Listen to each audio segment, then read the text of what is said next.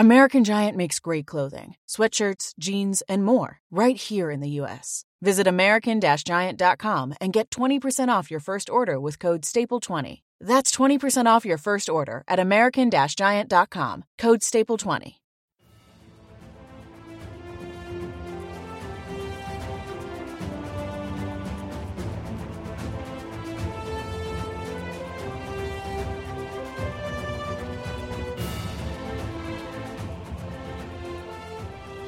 Welcome to another episode of 1001 Heroes, Legends, Histories, and Mysteries. This one, from our History series, covers the incredible story of a man named Frank Finkle, who waited 44 years to claim he was the lone survivor of the 5 companies led into action by Custer at the Battle of the Little Bighorn. A remarkable statement in light of the fact that 70 men had stepped forward with the same claim before him, and all of them were found to be false. You can catch all of our episodes at our website at www.1001storiespodcast.com, or at all of the podcast sites like iTunes and Stitcher, or at Facebook at www.facebook.com/1001heroes.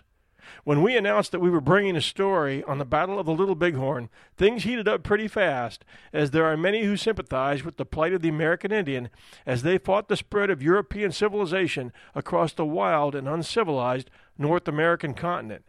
There are also those who claim that the American Indian tribes had been at war with each other since the dawn of time, that they tortured, scalped, and kept slaves from opposing tribes, that war was the staple of their culture, and that they, both men and women, had perfected means of torture that left outsiders believing that they were not human beings, but savages. All true. Many in the U.S. cavalry had learned through hard experience that the American Indian was among the world's best at fighting a guerrilla-style war, and their field generals were every bit as good as ours, and sometimes better. This story will give you lots of details about the Battle of the Bighorn that you haven't heard before. This is your host and storyteller, John Hagedorn, and this is our story. The Battle of the Little Bighorn, known to the Lakota as the Battle of the Greasy Grass, and commonly referred to as Custer's Last Stand, was an armed engagement between combined forces of the Lakota, Northern Cheyenne, and Arapaho tribes against the 7th Cavalry Regiment of the United States Army. The battle, which occurred June 25th and 26th, 1876, near the Little Bighorn River in eastern Montana Territory, was the most prominent action of the Great Sioux War of 1876. It was an overwhelming victory for the Lakota, Northern Cheyenne, and Arapaho, led by several major war leaders, including Crazy Horse and Chief Gall, inspired by the visions of Sitting Bull. The U.S. 7th Cavalry, including the Custer Battalion, a force of 700 men led by George Armstrong Custer, suffered a severe defeat. 5 of the 7th Cavalry's 12 companies, including the company to which Finkle was attached, C Company, under the command of Tom Custer, were totally annihilated. Custer was killed, as were 2 of his brothers, a nephew and a brother-in-law. In the aftermath, Custer was heavily criticized for ignoring warnings from his scouts that the Indian force they were facing was much larger than the combined total of his entire 7th Cavalry, which he split into 3 pincers around Majors Reno and Benteen in an effort to surround and confuse the Indians, a method he had used successfully in a prior and highly controversial attack against a much smaller Indian encampment on the Washita River 8 years prior, during which innocent women and children were gunned down and captured for future use as human shields, a tactic which Custer possibly should have been disciplined for. In the hours before the Battle of the Bighorn erupted, he was quoted to have said he would look for a squaw wearing the most elk's teeth on her necklace to use as a human shield, knowing that Indians would not fire on his men if there was any danger of hitting one of their own family. His actions at the Little Bighorn were brazenly carried out with the notion that if he attacked a village with women and children in it by surprise, the Indians would run to protect their families before they could stand and fight. Another mistake. They had seen his troops coming, and they were waiting.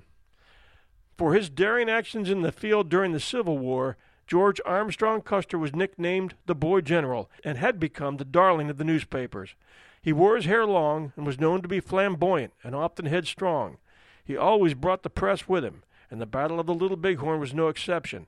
He had political ambitions, and some say that his fatal overreach at the Bighorn might have been tied to those ambitions. A big win here might have put him in high places.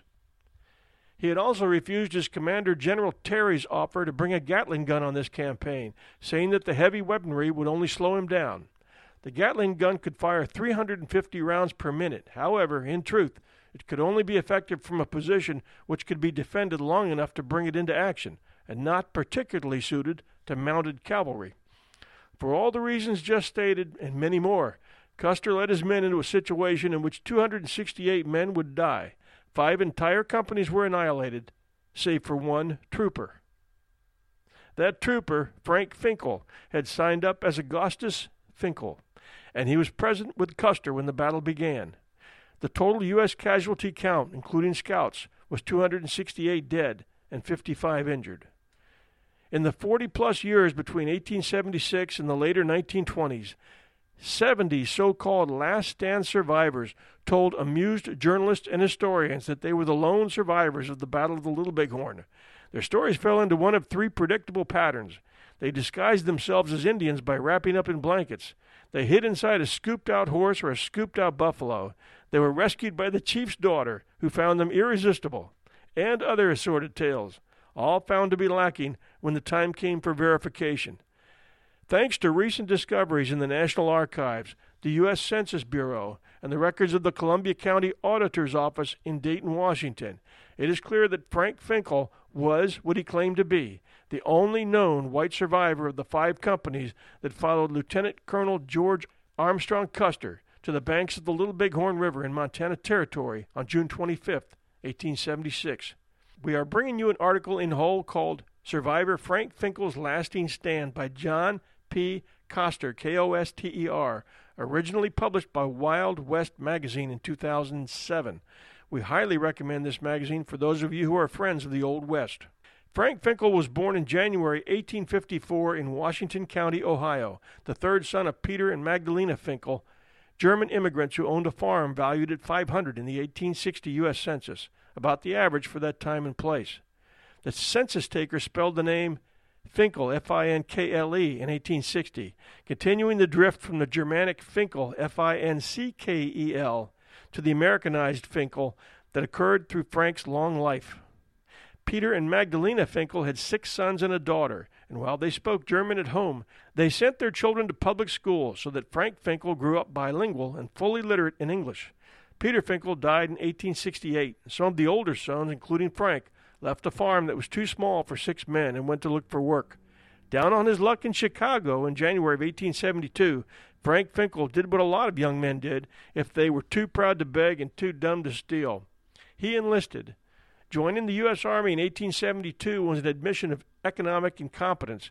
If you were a native-born American, as Frank Finkel was, and a lot of young men signed up under assumed names. But Frank Finkel went to government one better. He assumed a name that could help him win prestige and promotions. He Germanized his name still further by calling himself August Finkel and put down his birthplace as Berlin, Prussia, and his occupation as clerk. The year before Finkel enlisted, Prussia had scored a double-edged victory over Napoleon and over the new Republic of France. Prussian soldiers were in greater demand than they had been in the days of Baron von Steuben, and Frank cashed in. Keeping his own birth date on January 23rd, he updated his age from 18 to 27, and was shortly telling gullible troopers of the 5th, and later the 7th Cavalry, like his German-born buddy, Charles Windolf, that he had been an officer in the Prussian army. Frank's imposing height, a shade over 6 feet, dark hair, gray eyes, and language skills helped him make sergeant within 2 years.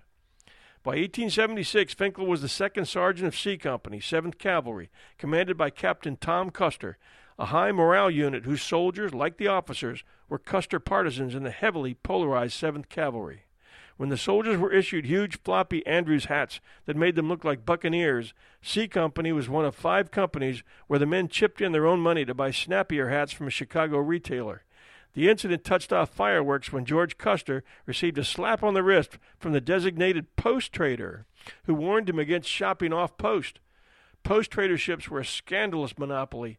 Investors who never saw an army post hired the actual traders to deal with soldiers and random Indians and expected a 50% kickback.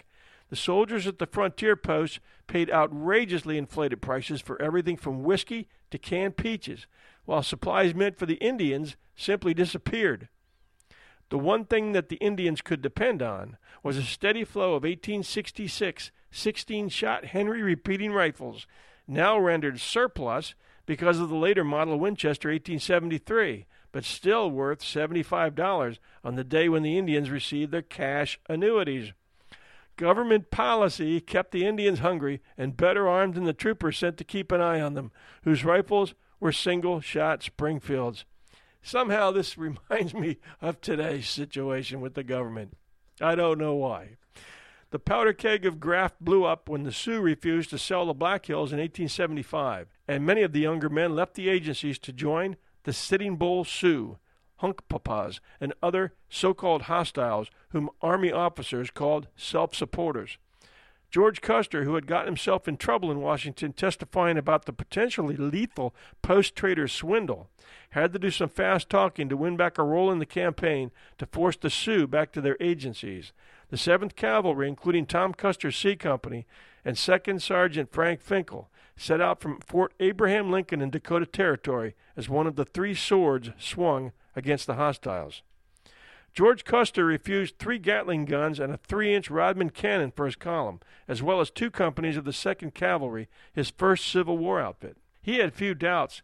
C Company, however, appeared less confident. Tom Custer was said to have been nervous before the battle, and his second-in-command, Lieutenant H.M. Harrington, was having recurrent nightmares about being tied to a tree and tortured by Indians. First Sergeant Edwin Bobo had bought a spare .22 caliber pistol by mail order, but forgot to bring it.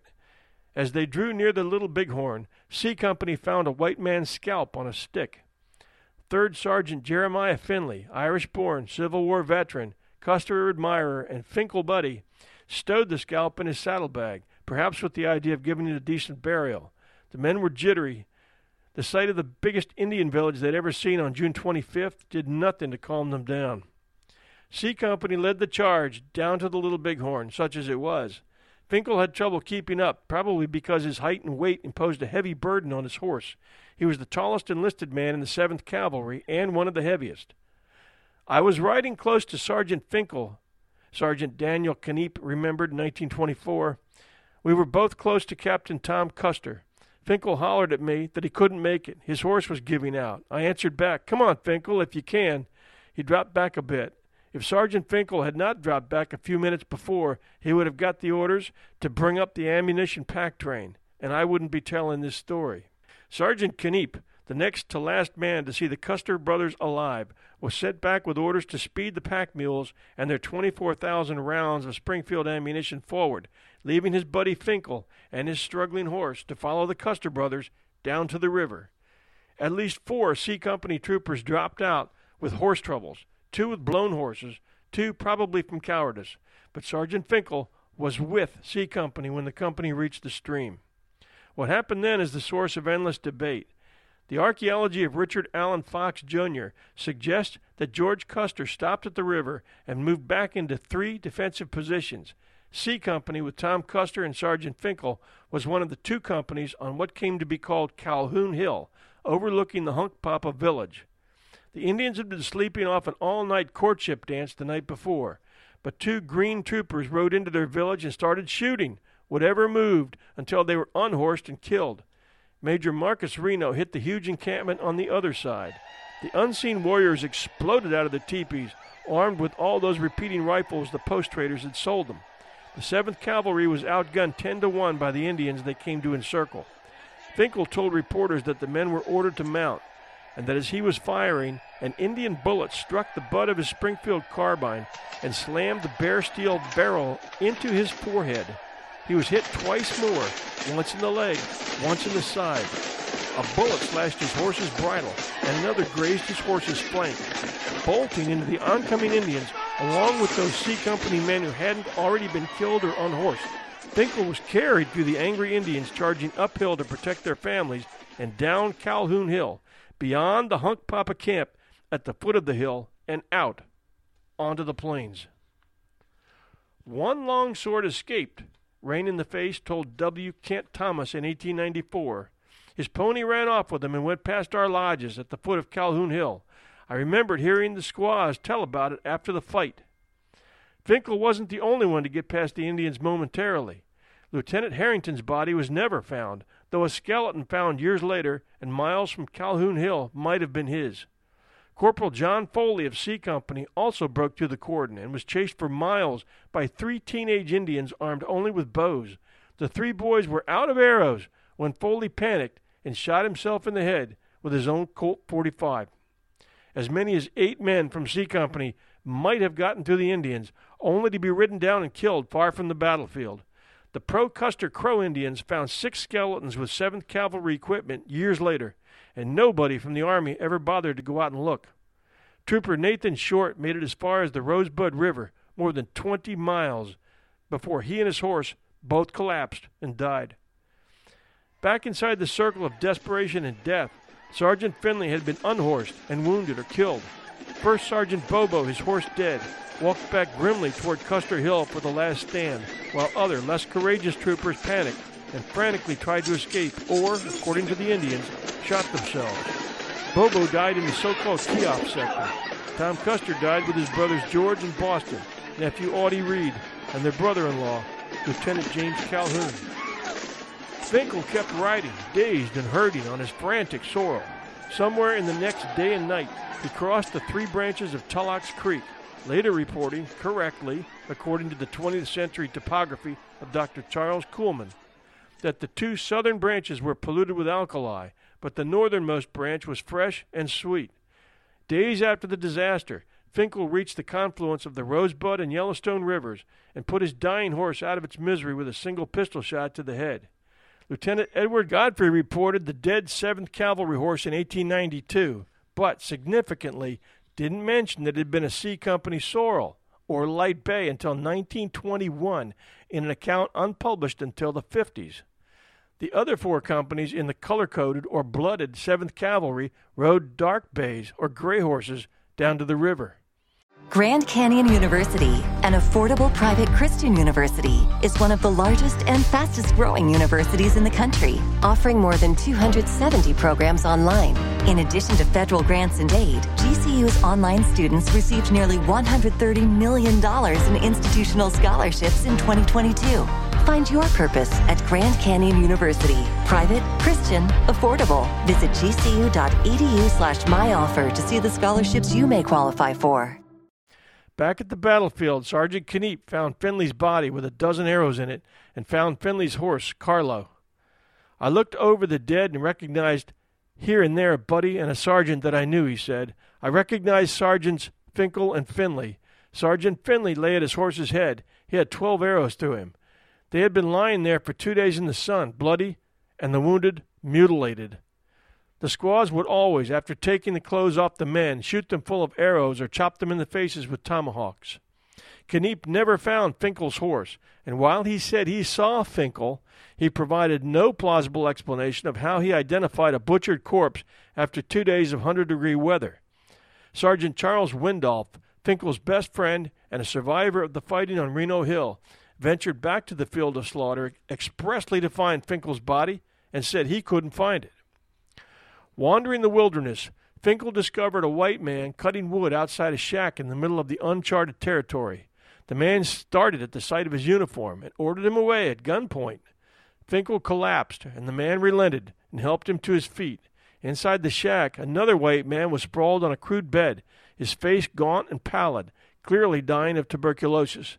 The 2 men, the healthier one was known only as Bill, took turns doctoring Finkel. They probed the wound in his leg with a pine splinter, then poured hot pitch on it. Finkel passed out. When he came to, he found that the bleeding had finally stopped and that the wound in his side, treated with bear grease, had also closed. For the next few weeks, Bill took care of Finkel, and Finkel helped Bill take care of his dying friend.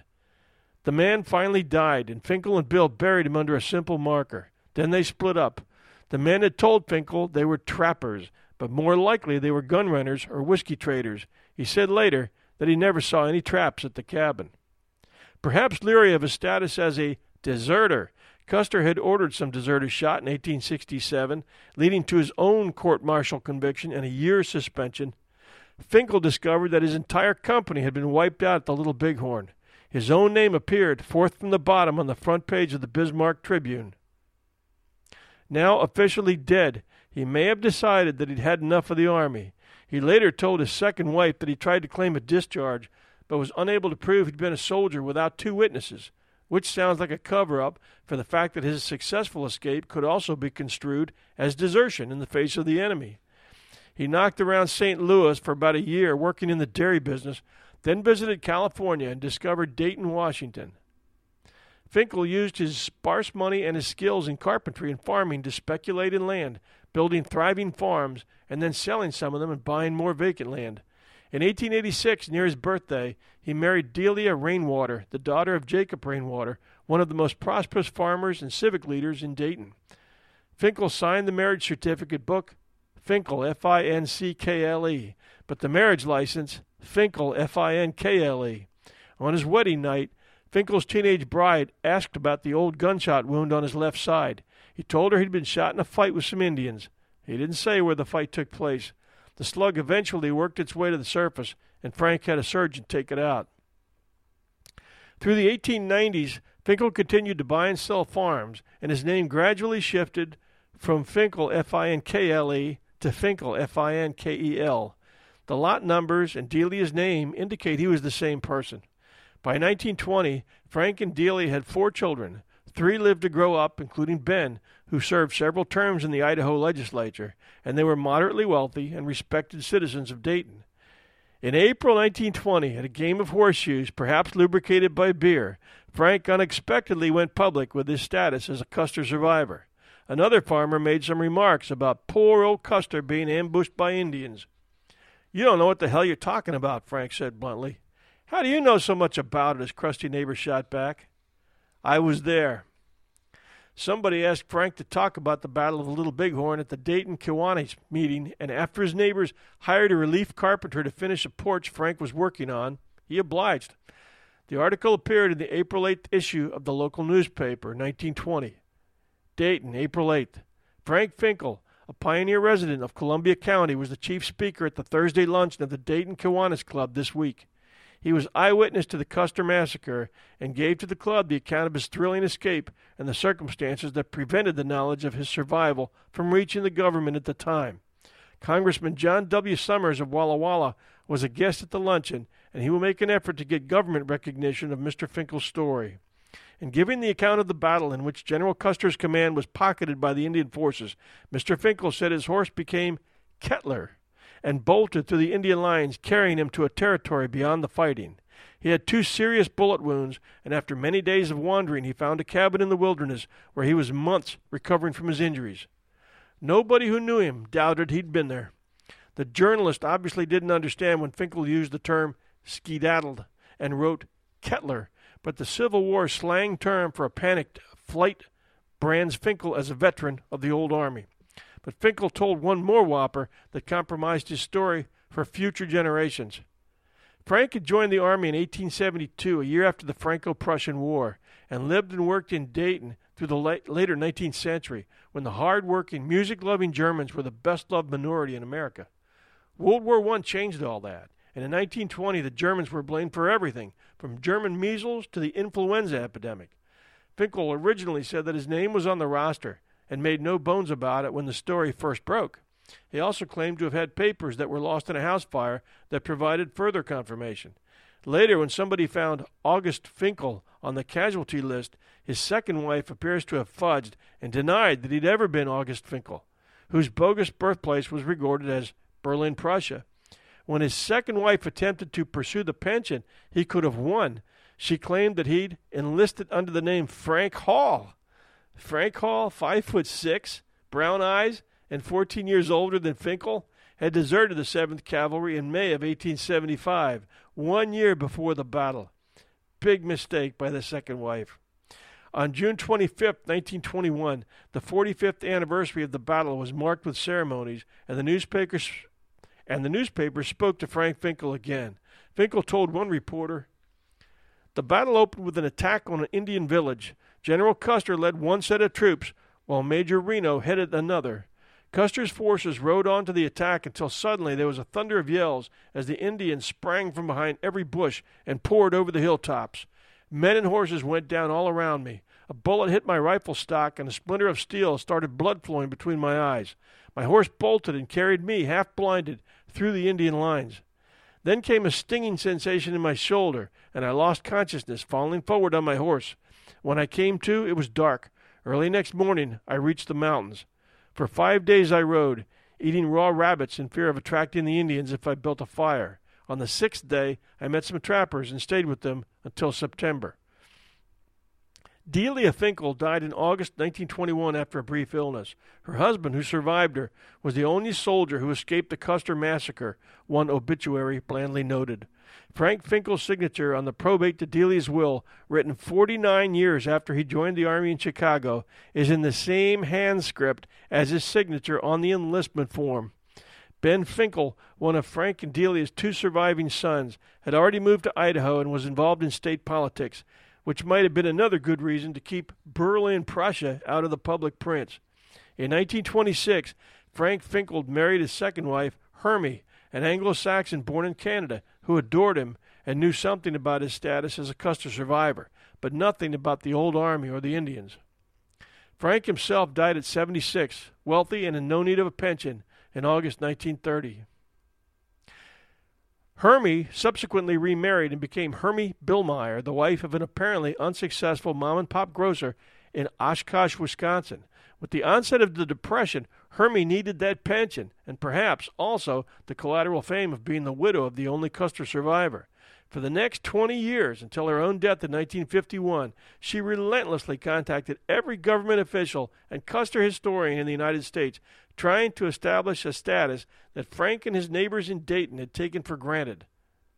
Hermie, unfortunately, was locked into the story that Frank had enlisted under the name of Frank Hall, and somewhere picked up the idea that he had enlisted at Council Bluffs, Iowa in 1874 and had served as a private and acting corporal. She tended to mess things up. One of the last newspaper stories, written a dozen years after Frank was dead, describes him playing dead the night after the Little Bighorn and then shooting an Indian who came to investigate, something Frank never said when he was alive. Ostensibly honest, Hermie purposefully denied that Finkel and Finkel, both spelled differently, were the same person.